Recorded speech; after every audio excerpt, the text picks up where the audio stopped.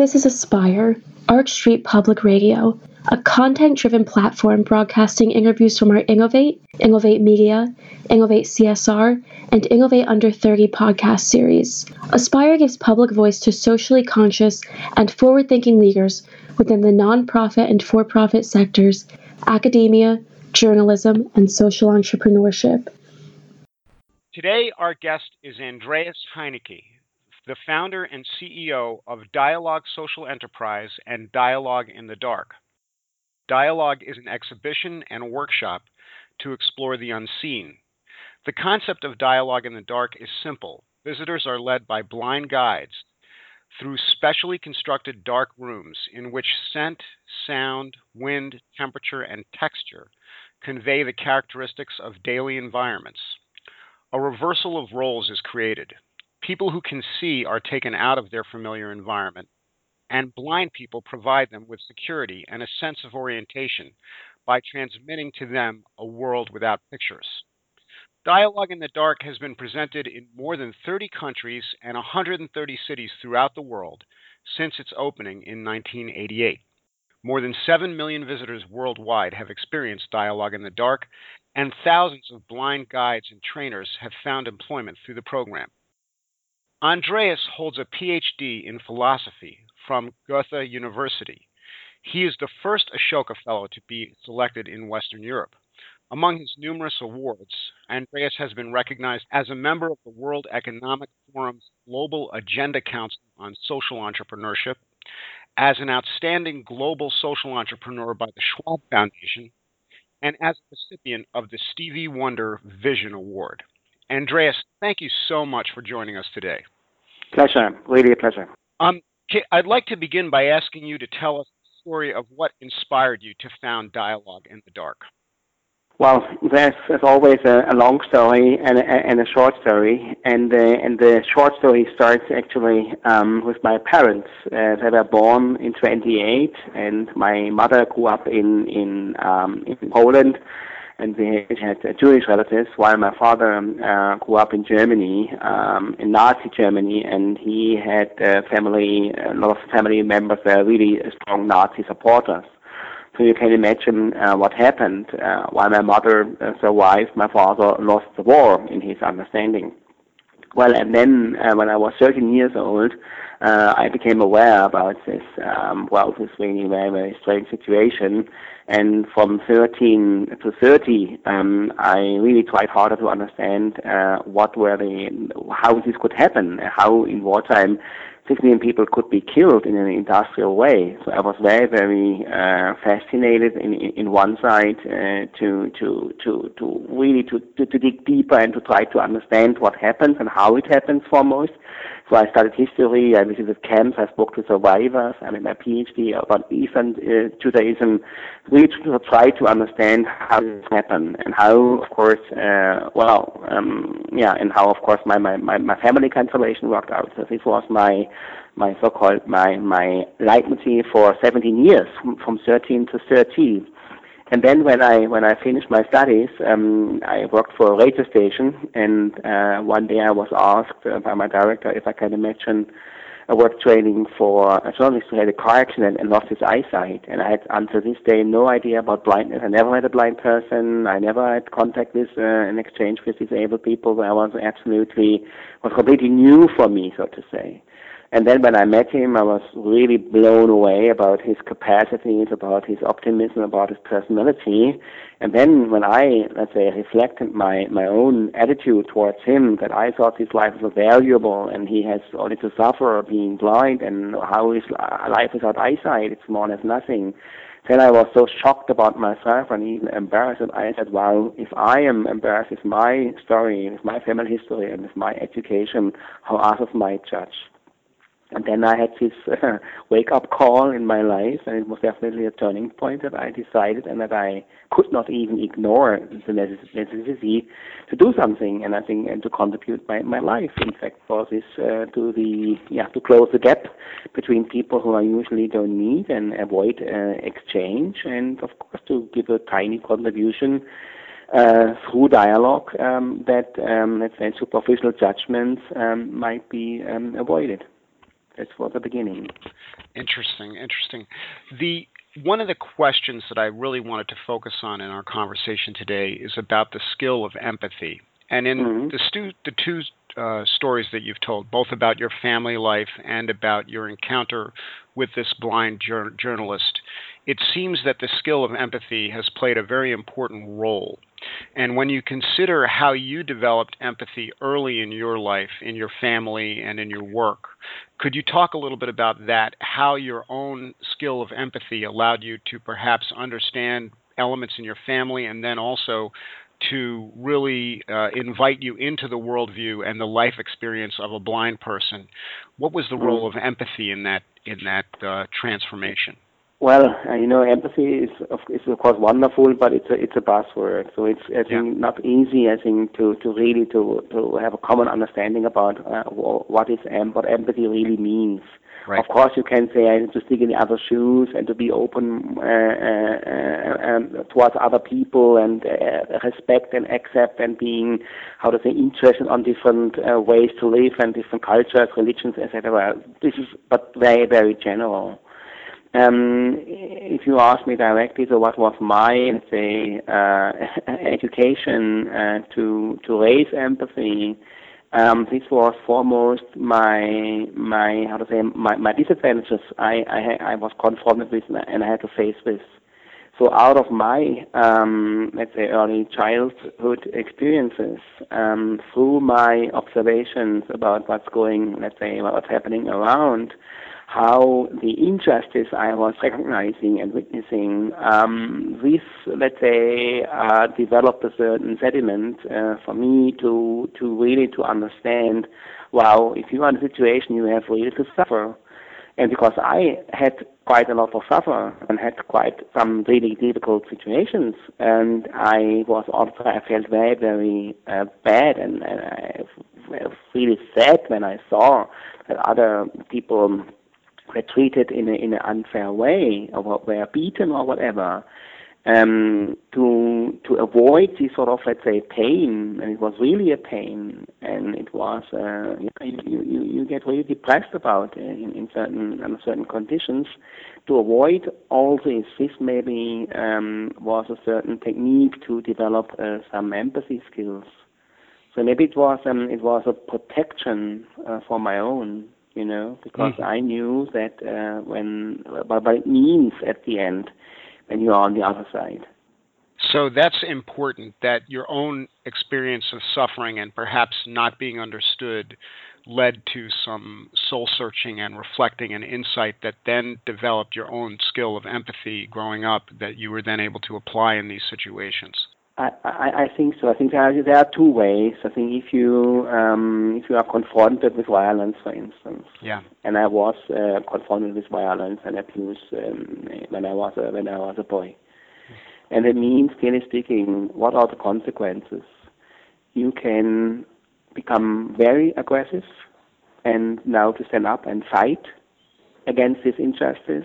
Or I think what I did, I embedded somehow the pain and the grief about the situation, and tried, of course, in an indirect way to protect others that they are not in this situation, because I found it very, very painful.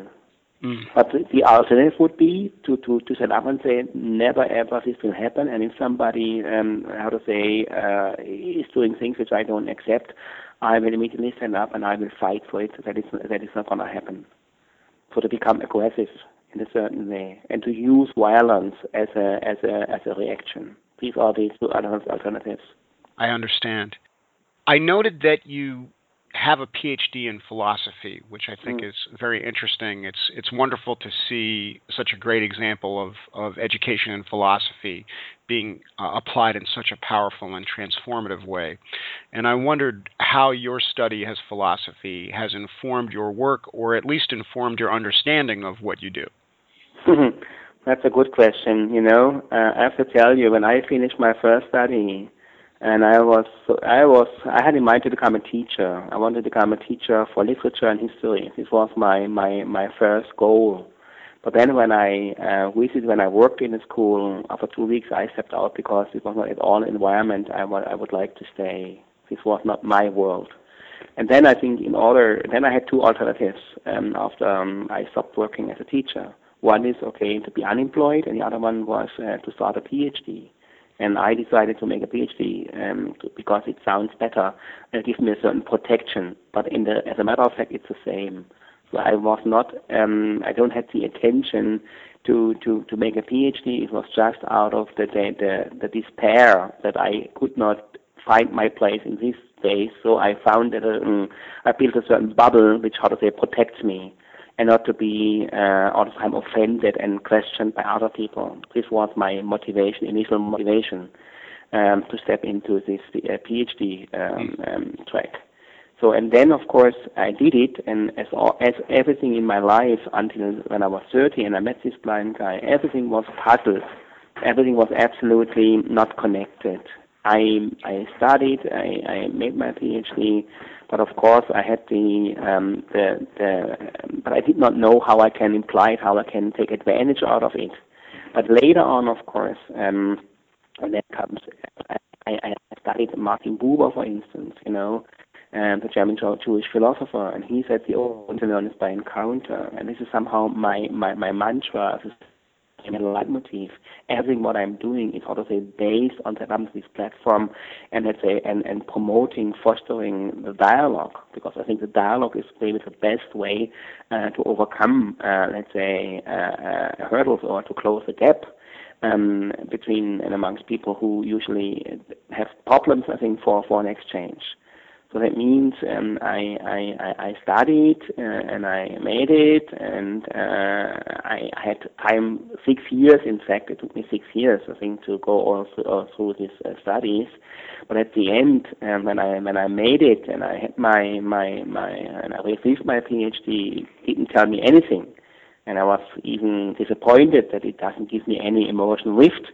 It was just done, and that's it. But of course, now I understand that I learned a lot through this PhD time, because I really understand to write. This was one, and it gave me, of course, the importance of questions. So what I learned is, of course, a reflection skill, and of course, and a reflection skill. So I think when I now talk to students, I'm working now at the university, is of course all the time the most important why question. So why you are, and please elaborate. So I think the interest, not to be satisfied, not to be satisfied with a simple answer. This maybe was prepared for my PhD, and of course definitely the handcraft. The handcraftsmanship, you say, yeah. I think to really to be able to write and to work with texts. So more from a technical standpoint. Right.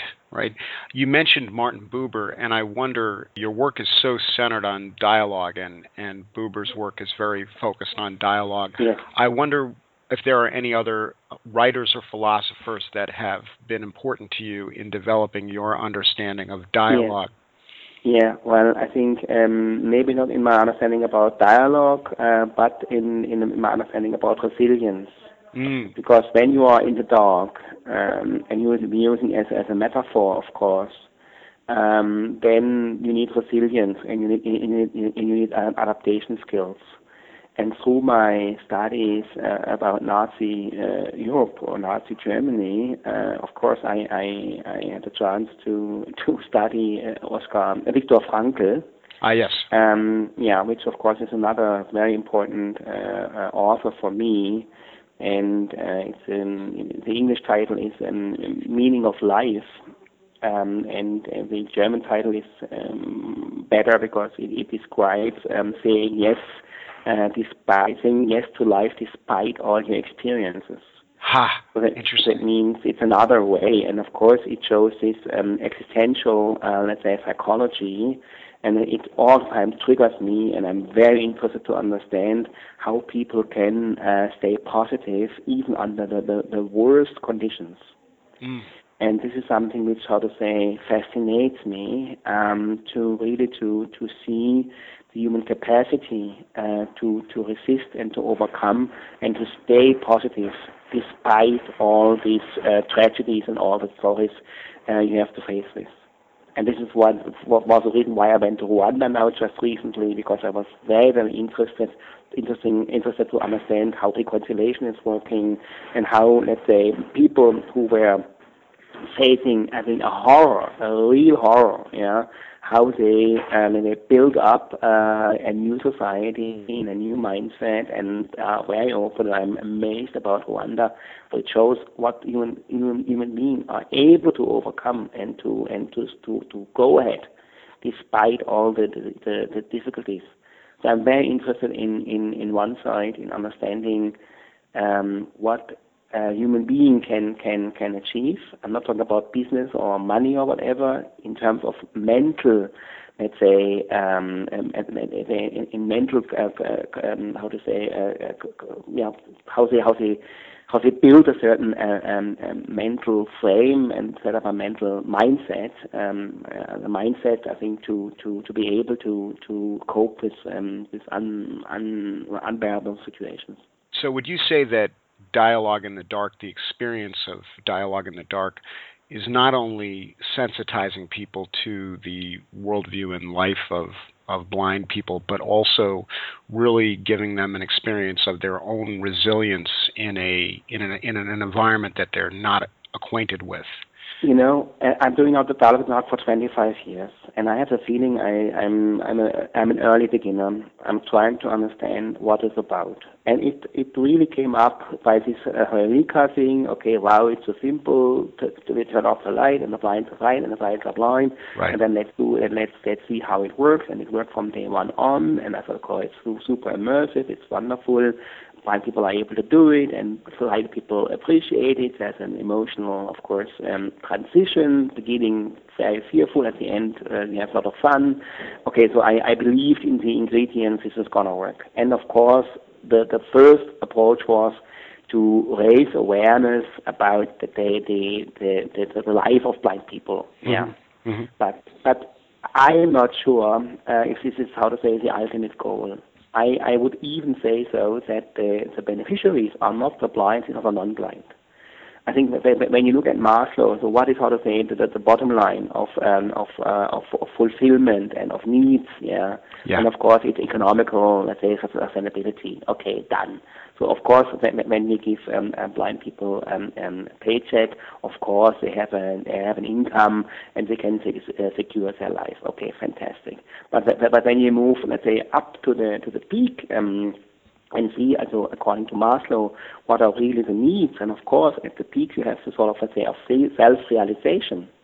And of course, maybe to get a higher understanding about yourself, self-awareness. And this is definitely, which is transmitted through dialogue, because sighted people learn much more about themselves. They learn much more about their own, let's say, capacities. They understand their vulnerability. They understand their limits. And of course, as you all know, if you are aware about your limits, my goodness, this is an unbelievable learning experience. So I would say that the dialogue is not about blindness. Mm-hmm. This is really not the case, and we wouldn't say that, okay, now you're in the dark and you know how blind people are and how they can maneuver and this and that. No, it's not about. It's much more an opportunity to learn more about yourself, and then, of course, with somehow an emotional benefit. And this is a charm. You can say it from an ugly standpoint. You can say, okay, we are utilizing the capabilities of blind people because it's obvious that they are very clever in the dark. Okay, great. Or you can say, of course, it's a mutual learning. It's a mutual benefit for either side, for the blind and for the non-blind. And I see it definitely as a metaphor. And of course, darkness is, of course, let's say all this stuff which is is not verbalized, which is invisible. And of course, disabled people now, they are literally in the dark. They don't have access to the light. Now you can become very poetic. You know what I mean? Mm-hmm. So it means it is much more as a metaphor. And what is the asset of darkness is of course it's the best space for talking. Because if you don't talk, you don't exist. Right. In listening to you here in this conversation and thinking and reflecting on your work and reading about it, one of the things that occurred to me about this metaphor is the connection between darkness and dialogue and the idea about being in the darkness and giving up some security and letting go of your preconceptions. Right. And I wonder if you could talk about that, about how darkness and being able to take a risk and go into a space that may be out of our comfort zone, how that relates to opening ourselves up to a true dialogue in which learning can take place. Yes, with pleasure. Well, I think, we all time talk about three levels. Three levels in and three levels in two dimensions. So three levels in two dimensions sounds not bad. Okay, so three levels are you have to dare, you have to care, and you have to share. So daring, caring, sharing. This is how to say the dimension number one, and I will explain it later. And then dimension number two is the dialogue with yourself, the dialogue with the other, and the dialogue with otherness. That means talking to, reflecting and dialoguing with yourself, with your emotions and with your being in the circumstance, dialoguing with the other, that means with your peers in the group. You are usually in a group, and dialogue with otherness is, of course, with people you usually don't talk to, blind people. So these are the dimensions. But let me start with daring, caring, and sharing. When people are coming, okay, it sounds a little bit goofy, right? I think I'm going to a pitch dark room and and it's fun and blah, blah, blah. People are not coming because they're interested on blind people. They don't have any social motivation. It's exciting. It's somehow a leisure activity. They can go to the Luna Park or they can go to the dark. It's somehow, it's intriguing, it's funny, it's exciting, and that's it. That's why the people pay, I don't know what, $20 for a ticket. Okay, then they're coming. But then, then you have no clear understanding what it really means. And then people are, of course, completely overwhelmed and shocked that it's really pitch dark. There's not a single spark of light in this room. Wow. And this you cannot accept. And then, of course, there comes a certain, let's say, cognitive dissonance that you said, wow, it's impossible. I have my eye open, but I cannot see anything. Even if you then, let's say, move your hand in front of your eyes, you don't see your hands. People, let's say, imagine that they're gonna see when they move their hands in front of their face. They imagine that they see something, but they cannot physically. They cannot see anything. Okay, and that means it's of course a huge shock for your own. That means you are suddenly completely dependent, and every single step forward is a risk. That's why you have to dare it. And of course you understand, wow, I am really completely in this dark room, and I'm losing reference regarding time, and have not anymore any time and space feeling. So I don't know whether the room is big or large or long or endless or small. I have no idea. And of course, losing reference on time and reference in terms of space is of course a very, let's say, no, this is something, and it's a sensorial deprivation, which of course impacts your brain immediately. 2/3 of our mental processes are stimulated by vision. So that means we are completely absorbing visual information, and our brain is processing very quickly and translate all this information we get in actions or in thoughts or whatever, or it's just a subconscious, okay. So, but then suddenly, imagine when you are in this pitch dark room and your brain doesn't receive any visual information anymore. The question is, okay, what happens with your brain? And the brain, and this is the good news, immediately it has a capacity, I think, to adapt to this circumstance. That means your audition is really, increasing very quickly. And you are aware very quickly about things you're usually not at all aware about. That means you are listening much more carefully. You can make distinctions who is speaking. You don't see these guys. You have a full body perception. It means wind becomes a very important indicator. You suddenly figure out the importance of different textures, and you can identify them.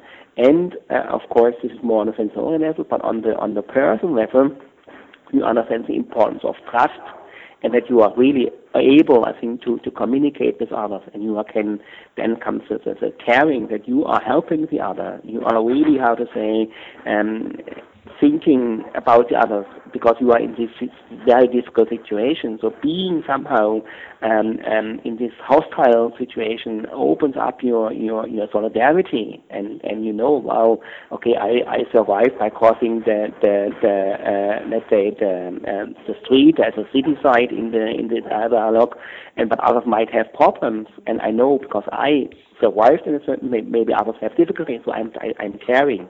And then, of course, due to the immersive environment, of course, you have a tendency to speak up.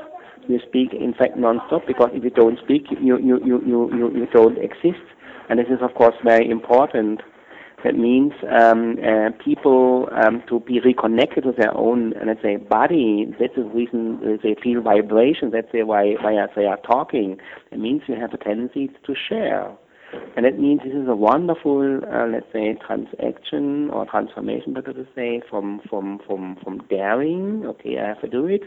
I do it because then I'm in, and I regret quickly because I didn't expect it as such powerful, and that I'm so overwhelmed. And even with all preparation, it is much stronger than I considered. Then secondly, of course, you have to care, and you do care, because you understand, wow, I have a certain responsibility, and I'm, of course, more open, and of course, I share, because I'm amongst peers. And being in the dark is, of course, a wonderful situation, because you are anonymous. You know, nobody sees you. You cannot see, but you are not seen. And this is a therapeutic setting. And this is why it is so strong and so long-lasting.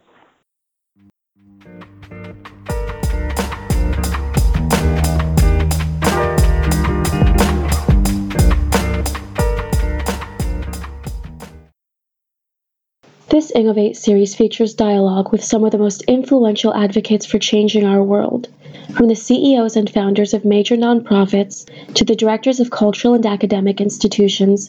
Innovate demonstrates the vital role of empathy as an agent for that change. Innovate and Aspire are produced in partnership with Ashoka, Innovators for the Public, the Kellogg Fellows Leadership Alliance, and the Philadelphia Social Innovations Journal, and presented by Arch Street Press and the Public Radio Exchange.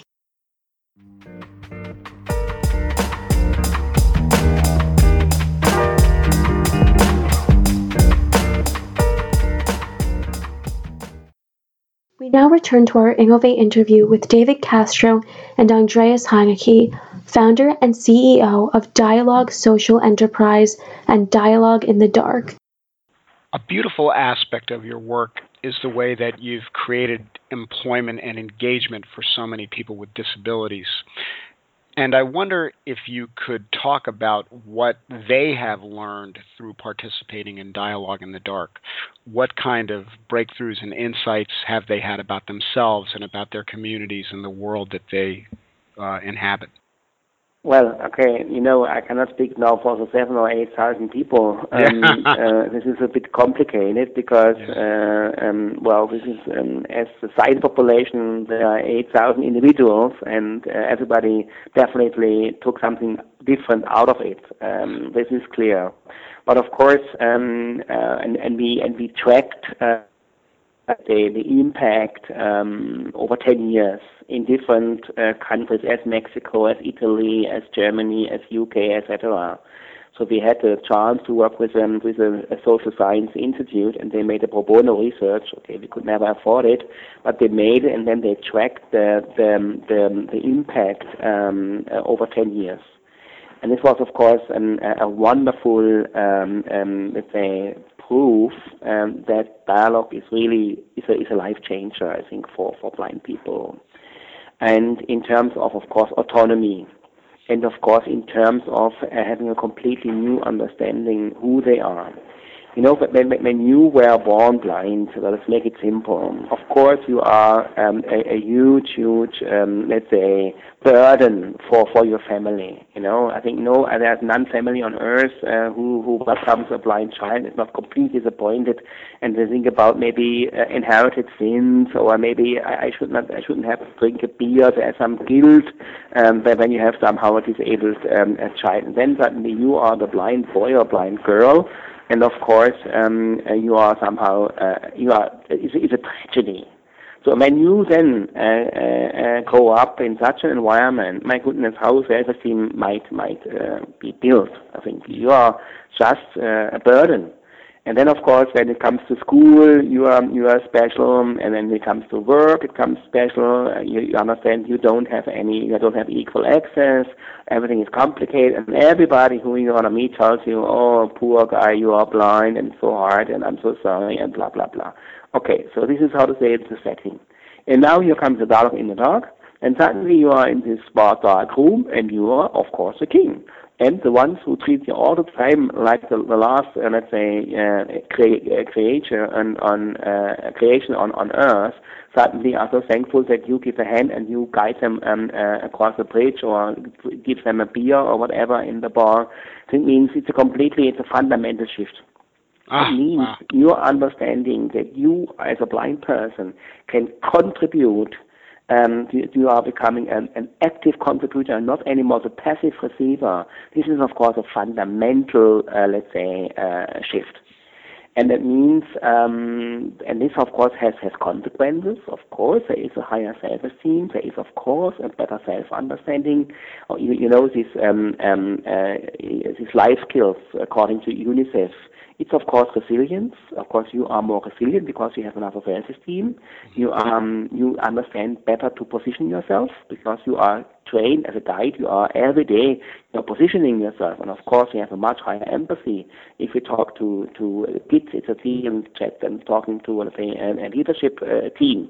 So it means, I think, your adaptation, your flexibility, your communication skills, but foremost, your understanding about yourself. So your self-concept is, of course, fundamentally changing. And, of course, you dare much more as you would have done before, because you understand, I have a value. My blindness is an asset. It's one of my characteristics of my personality. I am a valuable person, and maybe this was accelerated through my blindness. So it's a completely new, let's say, understanding, and it's, of course, in a very, very significant contradiction to what society tells me. So I'm not the poor blind. I'm the beautiful blind. I'm the one who has really something to say. I can share. I can really. I have things to tell people. I'm not dependent on all these other guys who think, and I really cannot cope. But people tell me, "Oh, poor guy." I have a value, and it's exactly what comes up. Have you seen surprising relationships develop between sighted and blind people through your experience? Yes. There was a wonderful story in Mexico, but it doesn't matter. This happens in other places too. No, there was a situation that a young guy came and he was guided by a girl. And he was amazed by her voice, and he wanted to see her, and so he tries to contact her, and then to continue the dialogue, they met in the city of Mexico City, and he was blindfolded. So he wanted to continue the dialogue. And then, of course, being is, of course, another threat than being in a protected space as an exhibition. But then he was guided in the city. And Mexico is quite tough in terms of traffic. Sure. And then he trusted her that she is now guiding him to a cafe or wherever.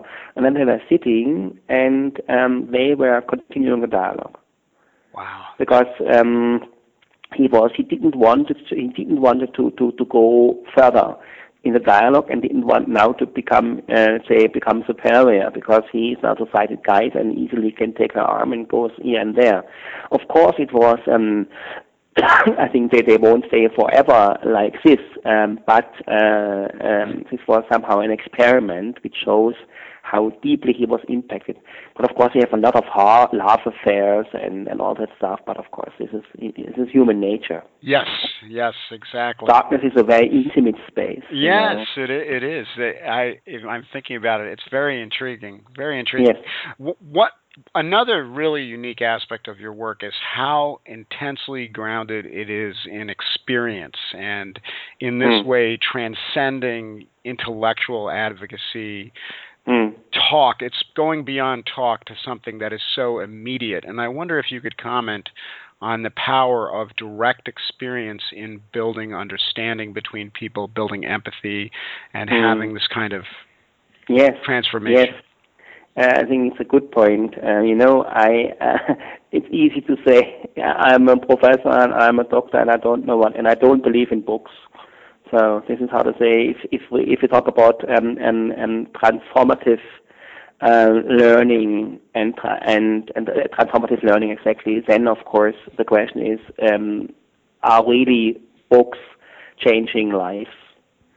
And I believe in this experimental learning setting. That means it has to be emotional, it has to be immersive, and this is exactly how people learn. And you learn through encounter. So I'm a strong believer in informal learnings, and of course, which leads then to a certain transformation. And in the dark, of course, all your senses are highly alert. And it's important that you don't have to know anything. This is another maybe important aspect. When you are in this dark room, you cannot rely on your readings or on your preparation, because the setting is much stronger than you, and it's absolute. It's not a maybe or whatever. It is very, very in or out. There's nothing in between, and you are overwhelmed. And of course, this is a much, much stronger learning than reading a book about the theory of empathy. Yes. And that's why I strongly, let's say, emphasize the right brain education. So how we can stimulate, exactly when you talk about empathy, how we can stimulate empathy through experience and not through theory. Yes. This is very important. Of course, it is very important then, of course, to elevate, let's say, the experience on a cognitive level, that people understand what they have done. This is, of course, another chat. But I think the initialization, that they kick off to open the doors and to make people more open, to think different, to have a new understanding about themselves, to be more open towards others.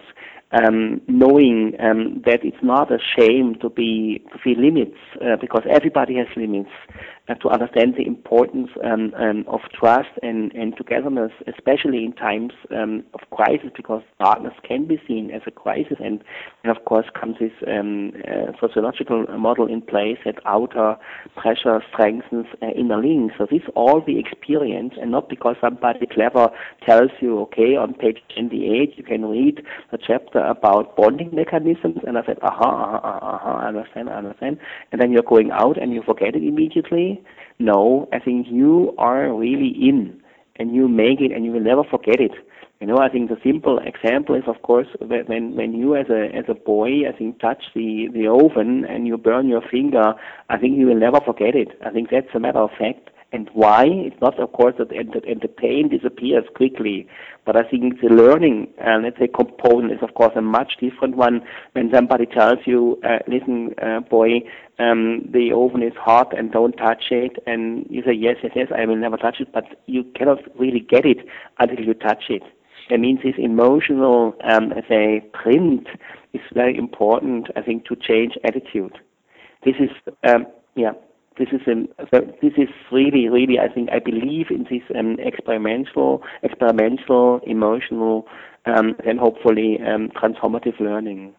We live in a world today in which so much of what people learn is through the internet and media and video screens, and exactly. This is such a terrific counterexample of immediate personal interactive learning. Yes. I see that your work in dialogue and society, you are now extending this concept of dialogue to other domains that involve the deaf and the elderly, and perhaps even other things. Can you talk a little bit about that direction? Yes, sure. I have to admit that my heart is not bumping for blind people. So I'm not, let's say, a social worker which takes care of blind people. It's not at all my profession. I really tried, I think, to and this is my understanding about what I'm doing is to change mindset towards otherness. This is how to say. This is the ultimate goal of what we are doing. And of course, we are using these immersive environments now as darkness or as silence, or we have another setting to let's say to appreciate aging. In fact, yeah, to reduce fears of getting old. This is of course another let's say line. But at the end of the day, it has the same targets, the same objectives. Why we are doing what we are doing, and it's all about giving people and better understanding about themselves in different aspects. Dialogue in the dark is, of course, much about perception, about vision. You learn to see in the dark in a certain way. It's about communication. So when you are in a silent space and you are guided by deaf people and you have a high effective headset and you cannot hear properly and it's forbidden to speak verbally, and suddenly you learn to understand that communication is much more than talk. So you learn to speak in the silence. And when you are in dialogue with time, confronted with seniors, the youngest guy is now 71, the oldest is 86 years old, and you have a chance to reflect about, let's say, your understanding about your own aging, or about old age, or about time with people who are having reached a certain, say, maturity, then of course it's all about mutual benefit. It means I'm doing all the time the same, but of course with different, let's say, offers. So it doesn't matter whether you are in the dark or you're in the silence or you are now confronted with pretty old people. It's all about the same. To offer you a chance to learn more about yourself, of course, in with different angles. And we want, of course, I think, to have mutual benefit for those who want to assure mutual benefit for those who are somehow marginalized and are the less fortunate in our societies. Because when you are blind and you're deaf and you're old, you are not in the driver's seat, and generally speaking. We're coming to the end of our time, and I wanted to shift the lens a little bit and ask you to speak from your perspective as a social entrepreneur and a leader in this kind of work in the world. And I've heard you give a very interesting talk, a graduation speech in which you talked about the importance of humility. You were talking about Steve Jobs and his famous advice to stay hungry and stay foolish, and then you put a very unique twist on that. You said that we should stay hungry and stay humble.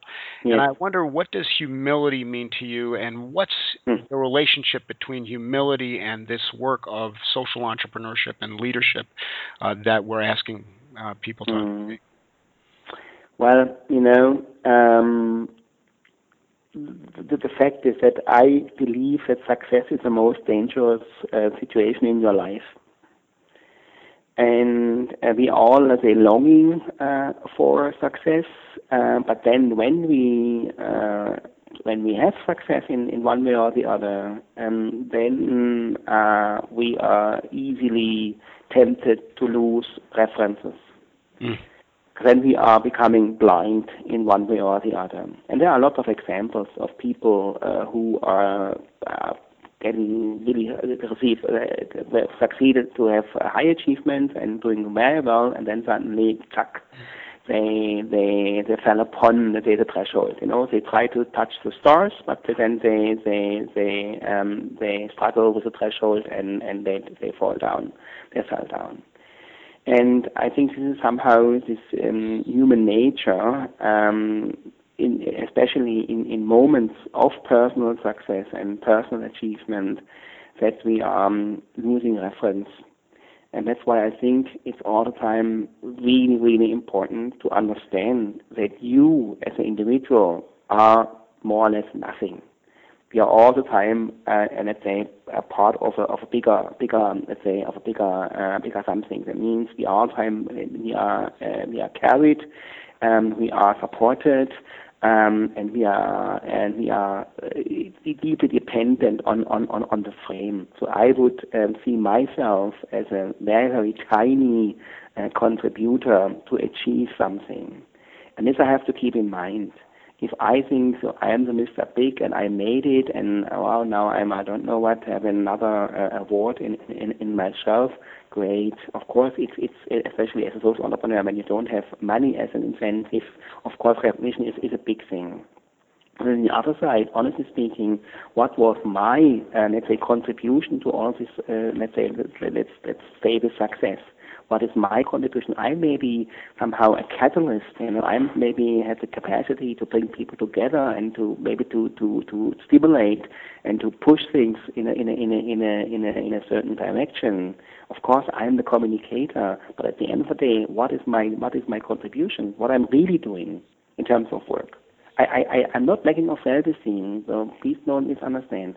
But I understand that I'm with my let's say my individual capacities, my individual tools.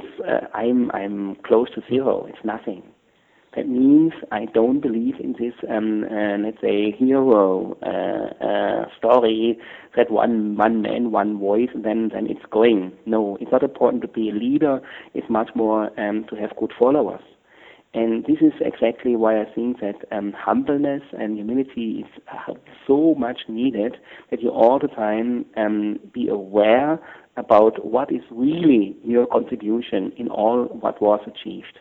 And when you are somehow self-critical and you ask yourself, then you have to understand, firstly, there's a lot of, there are random situations. You meet the right guy in the same moment, but it was not planned. It was not because you are so genius. No, zero. It was by random. This was one. Maybe you can say destiny. Yeah. And how many lucky circumstances help you, I think, then to grow. My goodness, this was not my contribution. It was not my effort. It was just a very, very lucky situation, lucky circumstances that this could grow. In another circumstance, it would be the opposite side. Well, it means I don't believe in this, that I can make it, but with a lot of support and with a lot of really, really completely unpredictable, let's say, situations, or let's say, supports, I can do it, but my contribution stays small, and that's why I strongly believe that staying humble is one of the most important, let's say, challenges, and especially when you are seen as somebody who is so successful. So keep distance to success and don't overestimate yourself. Beautiful and powerful and very wise words. You said, I believe this is a quote from you, you said, real wealth is the ability to use our own capabilities and involves shifting from me to we, which is, exactly. I think, a terrific summary of all the things that you just said. Listeners who would want to learn more about Dialogue Social Enterprise or Dialogue in the Dark, or to make a contribution to your work, can find you on the web, am I right? And the website is www.dialogue-se.com and also www.dialogue-in-the-dark.com.